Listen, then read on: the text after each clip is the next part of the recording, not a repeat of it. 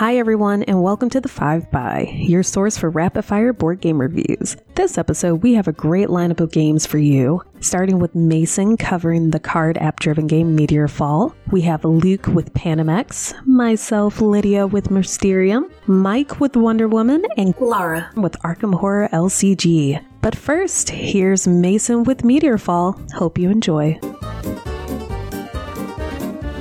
Hi, I'm Mason Weaver. Let's talk about Meteorfall. I love solo games, but I hate upkeep. I have tried and subsequently bailed out on almost a dozen card-driven adventure solo games in the last 5 years. There's often so much game management to deal with that it becomes a block for me to engage in even playing the actual game. Now I know a lot of people that really like this about complex solo games. They find the ritual of managing the game turns to be almost as satisfying as playing the game itself. If that's you, then hey, good for you. Grab yourself a copy of the Lord of the Rings card game from Fantasy Flight and indulge in your wildest dreams of going down an order of operations checklist at the end of every turn. The solo games I have kept are, by and large, titles that have narrow decision space and are either self-managing or very low maintenance. One of those is the now likely permanently out-of-print Autumn Sunset from the now defunct, or more accurately purchased, cannibalized, and discarded Victory Point Games. It's a card-driven war game, but every turn you just flip the card over and make a decision based on what the card says. I can wrap my head around that. I can engage in that. I can participate in the strategy of gameplay if all I have to do at the end of every turn is flip over a card. Now, that's an oversimplification of what makes Autumn Sunset great, but I'm not going to tell you to go buy it because it's incredibly expensive now. Instead, I think you should take a look at a digital game called Meteorfall from designer Eric Ferraro and artist Evgeny Vitman at Slothworks Games. It's $3.99 in the Apple and Android store, and I have found it deeply satisfying to play on the tablet. Meteorfall is apparently part of a genre of games called roguelikes, but I don't really know what that means. I don't really care to look it up either. If you've been listening to the show for a while, you know that I'm not much of a video games person, and I'm really not a fantasy person, and I'm definitely not a traditional dungeon crawler person. So if the categorization roguelike has some meaning for you, that's wonderful. I don't care enough about the definition or implications to engage in any kind of serious research to enlighten myself. Please don't at me to tell me what that is. For me, the art in Meteorfall is definitely part of the appeal, as it's a variety of cute and weird but also kind of gross and skanky that I find very appealing. If you're fully bought into the mediocre Frank Frazetta ripoffs that fantasy games drape themselves in, Meteorfall probably is not for you. The art, theme, and design here would be right at home as a kind of bubblegum sequel to the Klasky Csupo 90s classic Ah, Real Monsters, or maybe like if there was a Troma movie version of Hey Arnold. Narratively, Meteorfall is a pretty standard adventure game. You're a hero, you set off to fight baddies and prevent the big baddie from bringing down a meteor and killing everyone you know. The theme is pleasant, and there are plenty of weird little single-card side quests that pop up if you play long enough that it does actually feel a little bit narrative. I was, in fact, overjoyed the one time I beat Meteorfall, so it definitely has an emotional arc, but do not mistake this for an RPG experience. Throughout the game, you get these little one-choice side quests, like, during your travels you come across a small hamlet. A bear priest greets you and offers to heal your wounds, or you can spend your time training here instead. And it's just a choice between refilling your health or getting some free XP, but it's enough to make the game feel lived in and rich without throwing dense blocks of narrative at you. Meteorfall is a digital deck builder, and honestly it's a damn good one. It belongs to a category that I've come to call thin deck builders, or games where you have very few cards and your goal is to refine them and tune yourself a slim and powerful draw pile. I mostly want to talk about Meteorfall as if it were a tabletop game, even though it's not. It harnesses everything that's good about what a digital implementation of a card game can do, but still feels like and flips over all the switches in my brain that read it as a card game, not a computer game. So how's it work? Well, every turn in Meteorfall gives you a single choice, to play or to pass, and in some sense, it draws a little bit from the experience of card-driven war games. So you can either play the card, or you can discard it and reclaim stamina, which is sort of like action points. Some cards cost stamina to play, other cards are free, and some cards, mostly spells, hold a charge and have to be recharged by other cards in order to use them again. Rounds are mostly short. You'll have a turn, you'll play however many cards you're allowed, sort of like a hand size, but you only see one card at a time, and then it's the monster's turn. Each monster has their own deck, just like you. There are cards that allow you to put bad stuff into the monster's deck, but they can do the same thing to you. You'll attack each other's health and stamina, of course, but you also have cards that place permanent or at least some long-term effects on each other. In a tabletop version, you'd set different tokens on your character card, but here the game just pops up little shields or symbols or whatever to track it all for you. You'll build up XP for beating monsters, and as you level up, you get the opportunity to thin your deck or to make the cards you already have more powerful. Both of these cost money, but you'll earn cash by killing monsters and advancing through different places on the map. If you last long enough, you'll get to a predictably stronger boss at the end of each map location, and if you beat them, you get points and money to make your cards better and get more health, blah blah blah, rinse and repeat. Pretty standard stuff. There are a lot of different cards in Meteorfall, but each of the 7 selectable characters has their own starting deck. There are cards that I've only ever seen the monsters use, which is kind of interesting. But since the game is digital, it's not like I can look through all the monster cards and know what's coming. There's an element of surprise in a solo digital deck building experience like this, where you're not the one running the game. You don't need to know what the monster cards do, because the game does it for you. You can focus on playing the game instead of running it, which might be why I'm actually getting slightly not totally awful at Meteorfall. So, who should play Meteorfall? People who like solo games, people who like dungeon crawlers, people who like roguelikes, whatever that means, people who like deck builders, and people who like cute and gross cartoon monsters. I give Meteorfall 11 out of 11 nuke Vikings come to cleave you in half with their toxic waste-dipped battle axes. I'm Mason Weaver. You can find me on Twitter and occasionally Instagram at Discount Compost. Wear a mask, wash your hands, and don't forget to vote. Back in 2015, I was still just feeling around the edges of my nascent love for dice drafting. I'd played Yspahan and found it just okay. I enjoyed my time with Seasons, but considered it more of a card-based engine builder than a dice drafter. I loved Trois from the moment I played it, but its particular brand of dice drafting is, let's call it esoteric. My first true, genuine love for the mechanism came in the form of Grand Austria Hotel. The moment I finished my first game of Grand Austria Hotel, I knew I'd found a mechanism which spoke directly to my soul. 5 by listeners can go back through my reviews and find me lavishing praise on some of my favorites like Coimbra, Pulsar 2849, and the aforementioned Grand Austria Hotel, and now it's time for me to do it again with Panamax. Panamax, a heavy Euro published in 2014 by Mesa Board Games and Stronghold Games, is a weird beast. It's easily the heaviest dice drafting game I've played, and it shares more DNA with the 18xx genre than it does with the games I listed above. It's a strange mix of dice drafting vagaries and deterministic pick up and deliver, swirled in a glass with a simplified stock market and the counterintuitive separation of personal and company assets present in many of that train genre's games. And boy is the theme dry. Only slightly more moist than managing locomotives in the 19th century. Panamax, you see, is a portmanteau of Panama and Maximum, and is the name given to the fattest ships capable of barely squeezing through the world's shipping sphincter. In Panamax, you'll be loading ships with cargo and shoving them through the canal, sometimes literally, in the hopes of seeing your cargo squeeze out the other end before you get slapped with storage fees for boats clogging up the world's most famous shipping artery like a cholesterol deposit. You'll complete shipping contracts by loading cargo on any boat you can, including those of your opponents, move boats through the canal, buy stock and try to piggyback on your opponent's successes, and try to leech as much money out of your company into your pockets as possible by the end of the game, because it's your personal wealth that matters in the end, company coffers be damned. All of this is driven by a fantastic dice drafting mechanism.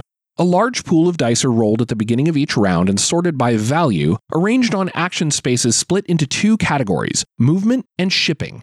On the shipping side of things, dice will let you collect contracts and load cargo. On the movement side, dice grant you movement points for waterways and locks, allowing ships to glide or sometimes cram through the 2 different types of water spaces in the canal. Virtually nothing in the game is solely yours. Players can load cargo on each other's ships, group ships up to move through locks as a unit, and even push the ships ahead of them through the locks without spending extra movement points.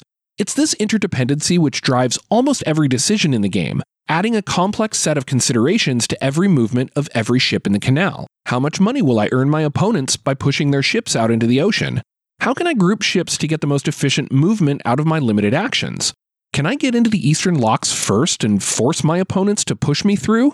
Maybe if I shove Christina's ship into the Atlantic Ocean, she'll agree to cram mine through the western lock without me having to spend my precious movement points. As dry and sincerely yawn-worthy as the theme is, unless you're just absolutely entranced by the idea of Iowa-class battleships whose beam leave a scant 6 inches of clearance between their hulls and the walls of the locks, it really works well at presenting the mechanisms in the game in an intuitive way and helping to teach, if not the whole game, at least the crux of the load up and deliver foundation. Panamax's biggest problem, though, isn't with its theme or its artwork or its complexity, it's the rulebook.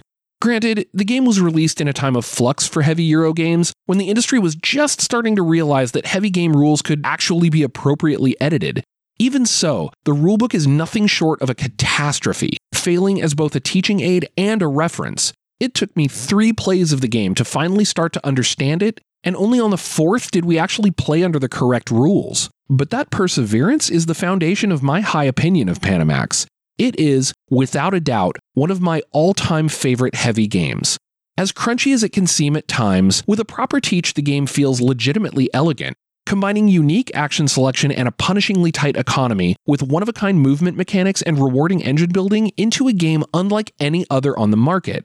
Which isn't all that surprising, considering designer Gil Doré teamed up with heavy game luminaries Nuno Bizarro Sentiero and Paulo Soledad, the design team behind Madeira and Nippon. If you can find someone to teach you, or you're the type of masochist who enjoys puzzling out games from impenetrable rulebooks, Panamax is a rewarding nut to crack. Its opacity means it'll never make most lists of industry classics, but it really, really should. My name is Luke, and you can find me customizing my games on BGG and Instagram at PixelArtMeeple, or on my website pixelartmeeple.com. Thanks for listening, and happy gaming! Hi everyone, and welcome to Lydia's Educational Game Corner, where I take a moment to showcase my game of the day and give you tips on how you can use it in your classroom or educational space. It's spooky season, so we're going to be covering a game that fits this theme. Today's game of the day is Mysterium by Asmodee Games, designed by Alexander Novinsky, Oleg Senrico, with artists Igor Borlikov, Xavier Collette, Alexander Novinsky, and Oleg Senrico. Mysterium was previously covered by the wonderful Stephanie on episode 12, so go check it out.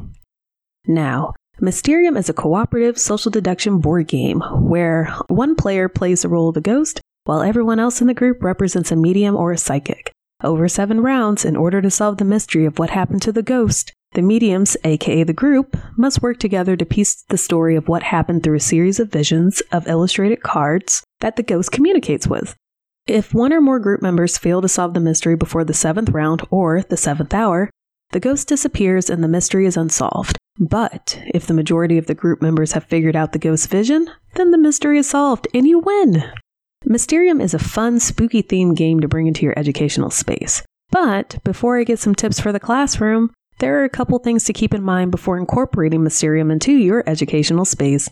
First, timing. How long do you have to play and teach this game? Mysterium is a little bit of a longer game that has an estimated play time of over 40 minutes according to Board Game Geek.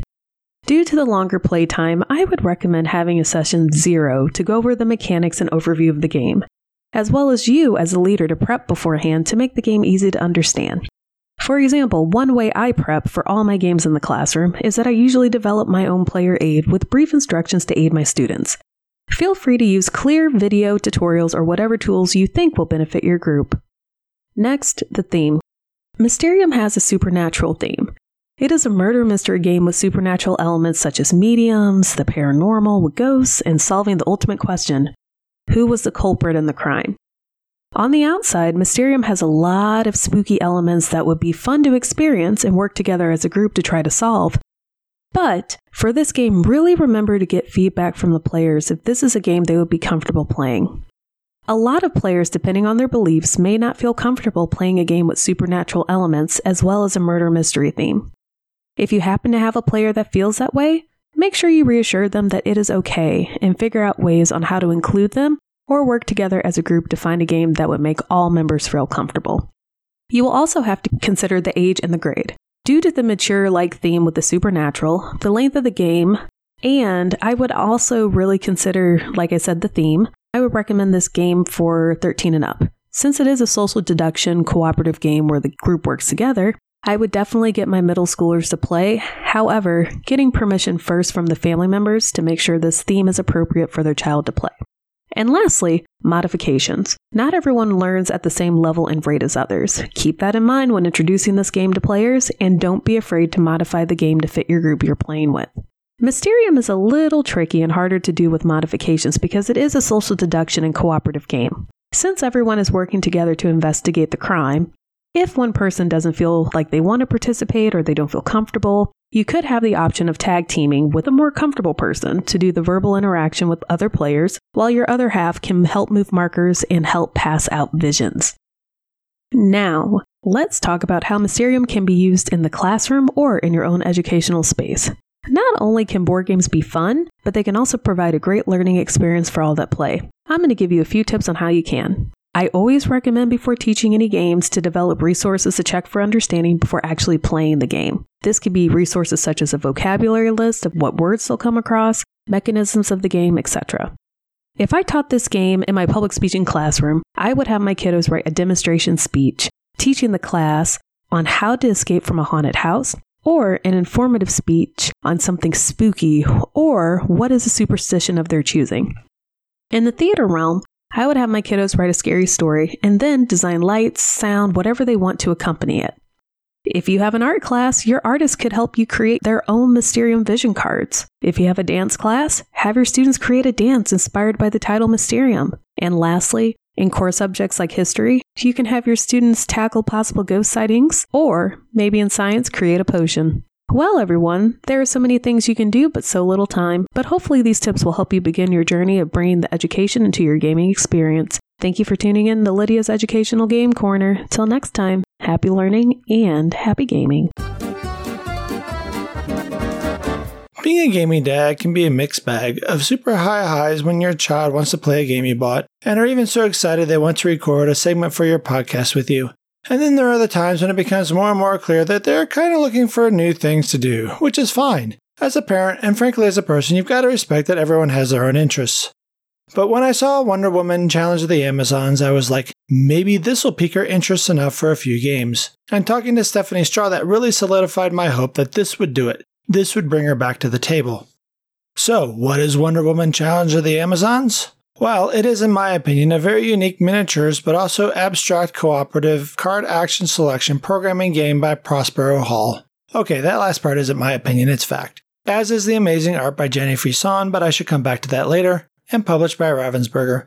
In Wonder Woman, we are playing as Wonder Woman or some other Amazonians on their island Themyscira, as it is being invaded by some big bad enemy. Out of the box you get 3 to choose from, Ares, Circe, and the Cheetah. Each hero gets their own gorgeous minifigure and card with their special ability. A common deck of cards is then shuffled with a couple special relics which give further special abilities when found. Each round the big bad is going to start by doing some things to hurt the island by putting up blockades to slow your movement, correcting Amazons, bringing out their own henchmen, and moving around the board. Each big bad works a bit differently, but each work off a deck of cards.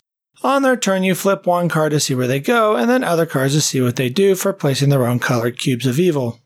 At the end of the round, Themyscira is going to lose defense points based on how many of and where those little colored cubes are, so you'll need to get rid of them if you can, plus figure out how to get rid of the big bad, which changes depending upon who it is. So, this is a game both of mitigation and building up for big hits. So how do you do that? Well, for their action, each hero is dealt 2 face-up cards that they can place in one of 3 action slots that they have. Wait, that doesn't add up. No, it does not. Because while you can discuss your face-up cards, you're also dealt 3 face-down cards that you're not allowed to look at until you have a plan. This represents the unknown part of planning. So you and your team get to work out a rough plan of what everyone is going to try and do this turn, pick up the rest of your hand, and try and execute that as best as you can. Cards give agility for movement between regions on the island, leadership, which can be used in command regions like barracks to deploy warriors to help you defeat your enemies, wisdom and vigor, which frankly both help you defeat either orange or green cubes, and if you don't have enough of either, you can turn in warriors under your command to make up that difference. If you drew a relic card, congratulations, maybe. You get to decide if you want to place that relic in the location listed on the card. If so, that's it. Keep playing and planning, you just have fewer options. If not, well then discard it from the game and draw another option card. I like that it's up to you to decide if that relic makes sense to place out now, if that relic will even help you in your current efforts, or if you really just need another card option right now. And just because you place that relic doesn't mean you're the only one that can pick it up. Someone else closer can stop by that location and get it instead. But once someone has a relic, they can't swap it later, so keep that in mind. And frankly, that's about it for gameplay. In my experience with my family, playing Wonder Woman Challenge of the Amazons goes in cycles of, oh my gosh, we can't do this, to, okay, we're getting this, we've built up a lot of warriors and stuff, let's deliver a crushing blow. And then once that blow is spent, you're quickly back to, oh my gosh, we can't do this. And I'm frankly going to file that under things I like about Wonder Woman.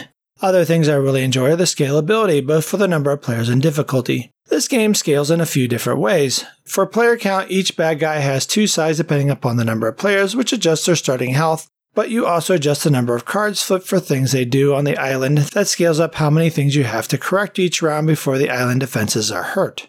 But there's no reason you can't scale that or even the starting defense value as you get better at this game to make it more difficult for yourself. I also like the variability. Ares, Cersei, and Cheetah all felt very different. For instance, with Cersei, you can't even remove the green or orange cubes because they're Amazonian. She's turned into wolves and pigs. Instead, you have to separate them because in theory the wolves eat the pigs. Her scenario went super fast for us and we barely lost. By contrast, the Cheetah was also super difficult to beat but took a very long time to play out. We also love the art in the game. The board and the cards are nice and clean. I don't know about the pithy sayings on the cards, but whatever, they're clear and lovely. I suppose the only thing I didn't like was that in the end this game is only thematic up to a point. I know, it's a weird criticism coming from Mr. Eurogamer, but in the end you're playing with some minis pushing around a lot of cubes, and it's a mild criticism. So, was Wonder Woman enough to bring my daughter back to the table? It was, for one game. In the end it was my son who fell in love with the game, which is great, and frankly for a large part I did too. It was much more than I ever expected it would be and well worth a try. I hope you consider trying it too. And that was Wonder Woman Challenge the Amazons. Until next time, if you have further questions, you can reach me on Twitter at Mike Risley. For Halloween, the 5x resurrected a contributor who mysteriously disappeared last year and hasn't been seen since. At least not on the 5x and barely on Twitter. And that would be me, Laura. To all of our awesome listeners, I wish I could have squeezed in a farewell episode last year, but alas, non-board game life intruded on board game life. A big thank you to the 5x for letting me make a cameo appearance today and for being such a fantastic group of humans throughout my time on the podcast. With Halloween around the corner, I thought I'd drop by to tell you about one of my favorite spooky games, Arkham Horror, the card game. It's a 1-to-4 player cooperative game where you play an investigator trying to get to the bottom of strange happenings. Along the way, you'll explore creepy locations, fight supernatural baddies, and try to thwart their evil plans before you die or go insane. The core set of Arkham Horror the card game was designed by Nate French and Matthew Newman, and it was published by Fantasy Flight in 2016. This is a living card game, or LCG for short, which means that new content is released on a regular schedule. It also means that many artists and designers have contributed content over the years. Unfortunately, too many to name here. Also, to make things a little quicker, I'll refer to the game as Arkham LCG for the rest of this review. What makes this game so compelling is that you play through a cohesive narrative, meaning that each scenario has its own plot and story arc. First, you choose an investigator and build a custom deck based on that character's unique set of attributes. Each one plays very differently, and part of the fun is discovering how to leverage their strengths and work around their weaknesses. I mean that literally. You have 2 weakness cards in your deck. This mechanism works so well. It's clever and thematic and frustrating in the best possible way. I love that it's in the game and hate when it happens to me. So once you're done setting up the scenario, you'll read introductory text that pulls you right into the story and sets the stage for what's to come. You might even have to make a choose-your-own-adventure style decision, not knowing when or how it will come back to haunt you. One thing you can be sure of, your decision will matter, and that's what makes it tense and fun. Then you're off and running, exploring locations and trying to stay alive as you encounter one terrible thing after another. One interesting mechanic this game uses superbly is progressive disclosure, revealing information bit by bit as you progress through the story. For example, the location cards are double-sided with artwork that draws you in without giving anything away. I mean, you know you're standing outside a tall, creepy door, but until you enter, you won't know what's inside. In terms of the story itself, you have a small stack of cards that lets you know what you need to do to get to the next act, but you can only see the top one, so you never know what's coming next. Similarly, the monsters have their own agenda cards, and if you let too many rounds pass, that will advance their agenda card by card, and you don't want that to happen. The tension increases throughout the game as you're forced to spend precious actions battling monsters and other challenges that get in your way, when what you really need to do is move to a new location to collect more clue tokens or rescue someone or locate some ancient relic. So why do I love this game? What Arkham LCG does beautifully is to weave backstory, mechanics, artwork, and card text all together, so that as you play the game, you really feel like you're part of the story. You have to solve problems as your character, your strengths, your flaws, your special ability and available resources. All of these provide an immersive experience. It's the seamless blend of story and strategy that deliver a rich board gaming experience I haven't found anywhere else. So if you're drawn to story-driven games, creepy themes, and brutally difficult co-ops, Arkham LCG checks all of those boxes. But it also requires an investment of time and money. You won't get much mileage from the core set. Replayability comes from buying new content which might not fit your budget or fit your definition of replayability. And it can take a good chunk of time to learn, set up, and play. I'm talking a 30-page reference guide full of tiny text. The person I play with is an experienced board gamer like I am, but we still play this game wrong all the time. There are lots of rules to remember and lots of cards to keep track of on the table. Pro tip number 1. If the game starts to feel a bit too easy, there's at least one card or rule you've forgotten about. Pro tip number 2. Don't rush through the setup instructions. Otherwise, you'll waste a bunch of time mid-game trying to find or fix things. One more thing I should mention. Although women are well represented in the game, which is awesome, that was about it in terms of diverse representation when this first came out. For example, in the core set, all 5 investigators are white. For a game published in 2016, and especially by a big publisher like Fantasy Flight, that was really disappointing. But I'm glad to say this has improved over time, and I hope it continues to move in that direction. There's a lot more to this game than I can possibly cover in a quick review. And so if you're interested in learning more, or just on the fence, check out Fantasy Flight's tutorial on YouTube. And if you end up buying the game, pro tip number 3, definitely check out Fantasy Flight's tutorial on YouTube. And that's all I got. I'm Laura Donovan Bannister, and you can find me occasionally on Twitter at Laura Wrote It. Happy Halloween, everyone. You've been listening to The 5 your bi-weekly source for rapid-fire board game reviews and proud member of the Inside Voices Network. Follow us on Twitter at 5bygames. Like us on Facebook at facebook.com/5bygames. Join our BGG Guild number 2810. Listen to us on Apple Podcasts, Stitcher, Google Play, or wherever you get your favorite podcasts. And check out our website at 5bygames.com. If you like what we do here on The 5 and want to support our work, visit our Patreon page at patreon.com/5bygames. Thanks for listening.